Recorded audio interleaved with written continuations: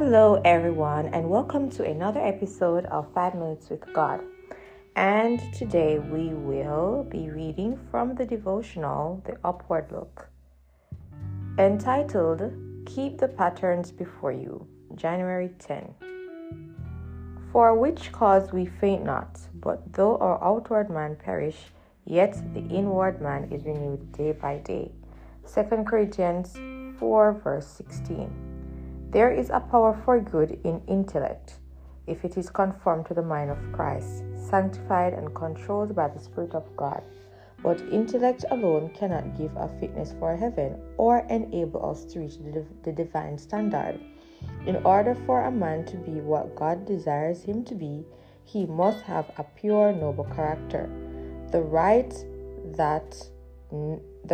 that one has to claim that he is a man is determined by the use that he makes of his intellect. Before man can be acknowledged as a laborer together with God, he must get out of the way from the self-confidence that claims much and gives little. Human beings have no right to think that there is a limit to the efforts that they are to make to represent the goodness and love of God in the work of saving souls. Did Christ ever become weary in his work of soul saving? Did he ever draw back from self-sacrifice and denial? When church members bring into their lives the self-denial that Christ brought into his life, when they put forth the continuous persevering efforts that he put forth, they will have no time and inclination to weave into their experience the false threads that would spoil the pattern. We are to watch and work and pray, never letting self obtain the mastery. We are to be ready through watchfulness and prayer, to spring into action in obedience to the Master's command. Wherever we see work waiting to be done, we are to take it up and do it, constantly looking unto Jesus. For Christ's sake, watch and pray during the year that we have just entered. Strive to restrain all harsh words.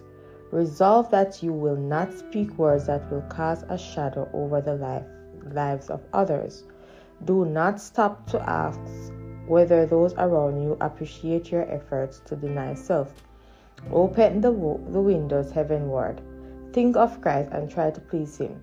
Satan will use every possible device to make you like himself and thus separate you from the one who gave his life for you. Evil angels will strive for the mastery in your life. If you have not the whole armor of God, you will be overcome. Shall it be thus, or shall you sign the pledge that you will not be intemperate in word or in spirit, that you will keep the divine pattern ever before you? This warning was not given by the apostle without a purpose. We should all feel that it is our duty to stand at our posts on the guard over ourselves, lest the evil agencies warring against us shall be successful in leading us to say and to do that which will please the enemy. Here ends our devotional for today.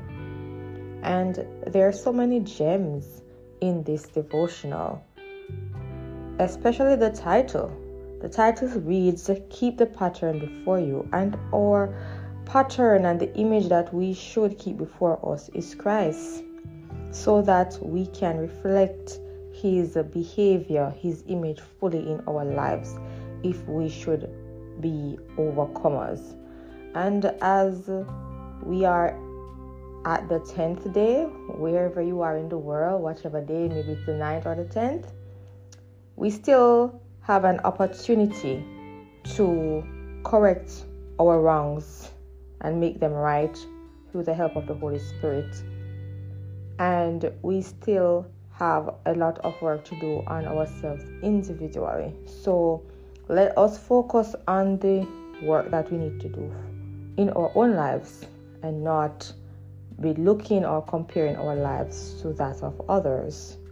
Let us be more intentional about the time that we spend with God.